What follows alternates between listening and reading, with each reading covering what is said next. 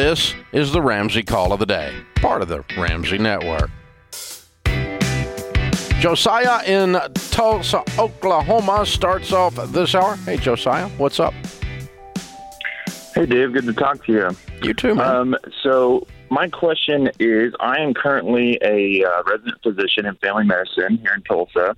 I have a total debt of just shy of about $430,000, 415 of that being student loans. Good Lord. Yeah. So, but where I sit now, I have one source already of loan repayment coming in through the Army Reserves. That can total amount of $250,000, and it's split up into increments of $40,000 per year. I'm also looking into an employment option through the state of Oklahoma and through this employer that has $200,000 in loan repayment over a 4-year period, so $50,000 per year. So my question is currently in baby step 2, how would I go about that fitting into the baby steps if someone is the majority will be paying off these loans? Should I pile up cash in the meantime while I'm going through those phases and set it aside in case anything happens? Or let's say you get both of these deals. Do they stack, meaning that you're going to get the whole thing paid off? Correct, yeah. So it'd be double dipping, as I call it, in a sense. So they're separate entities. One would be coming from the Army Reserve. The other one would be coming from this this program, this statewide program. Yeah, you won't be able to finish the Army Reserve because the total is more than you need. Say that again? 250 and 250 is, you said, right?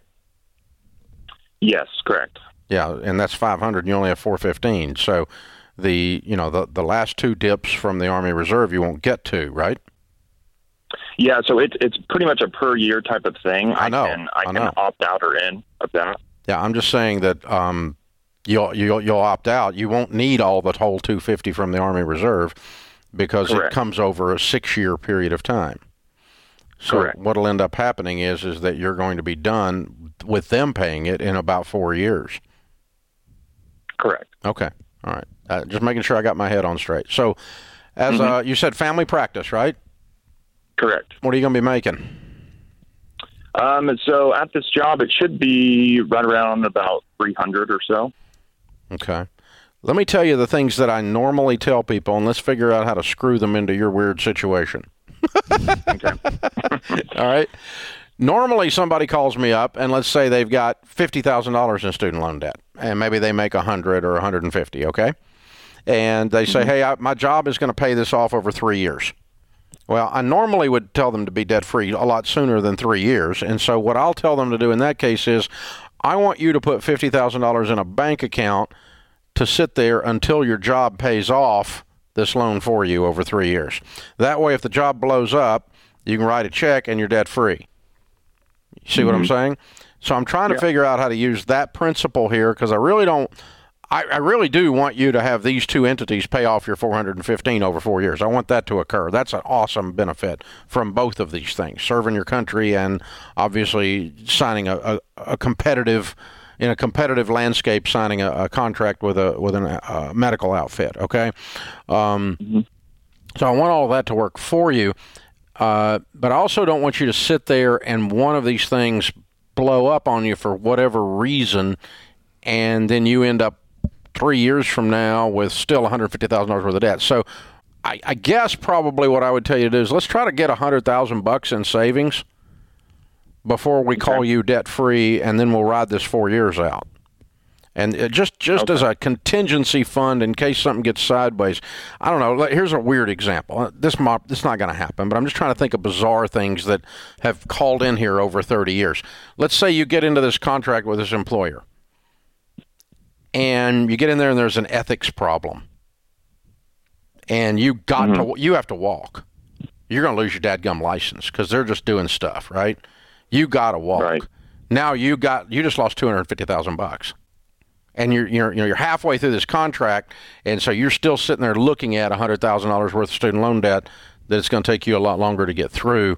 And so I think having that extra 100 laying aside as a contingency way to step back into this, George, is going to be a way to kind of call it debt free. Yeah, because there's some outside forces here that he's relying on to get this debt paid off, which I don't like. But if they're surefire and he can stack up this cash and then he goes, oh, all right, this thing's actually going to work. They're paying all this debt off for me, and now he's got a pile of cash to continue the baby steps. I like that positioning. Long as you stay in the reserve, I think that's one you can depend on. But I think the rough and tumble world out here in the real world is stuff happens and these employment deals blow up. Yeah. And I don't think it will. I think he'll be okay. But you have to, where people get themselves in trouble with money is they run out the best case scenario, and that's the one they believe.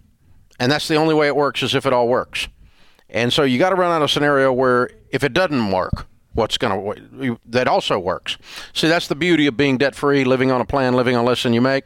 That works in good times, and that works in bad times, overall, as an overall principle. It's the only set of overall principles. Borrowing up to your eyeballs works if you want to buy a bunch of real estate, nothing down, as long as real estate goes up and all your tenants pay. Ha, ha, ha, ha. You know, it doesn't work, right? Yeah. And so you got to have a contingency plan in a worst-case scenario. Then if your plan works in a best-case scenario and a worst-case scenario, you got a good plan. Yeah. That's good battle planning if we're going to use an Army Reserve. Yeah, I like that analogy. And he's in a good spot. I mean, this is a huge pile of debt. God, and so if he can get this thing wiped out in a few years, he's going to be in a great spot. But, man, that's a big hole to dig out of, and it's nice to have that help. Ouch, ouch, ouch. That hurts. So now, let's sidebar, because you did this in Borrowed Future. We discovered there's really about 3 types of student loan forgiveness that are not private, that are government. And one type, well, there's one type is private. It's kind of the type of thing he's getting into. Or if you go into an underserved area, the government will forgive in about 3 years a large chunk of student loan. The second type of student loan forgiveness, the government will forgive your student loan in the event of death or permanent disability. The third type of student loan forgiveness is a lie. Public student loan forgiveness over 10 years. It just has not happened. Hundreds of thousands of applications, hundreds of them approved. Nightmare. 99% dissatisfaction with that government promise. It's pretty high. It's not occurred. So you don't count on that one while we're on this subject. Thanks for tuning in to the Ramsey Call of the Day. To check out all of our podcasts, just search Ramsey Network on Apple Podcasts, Spotify, or wherever you listen.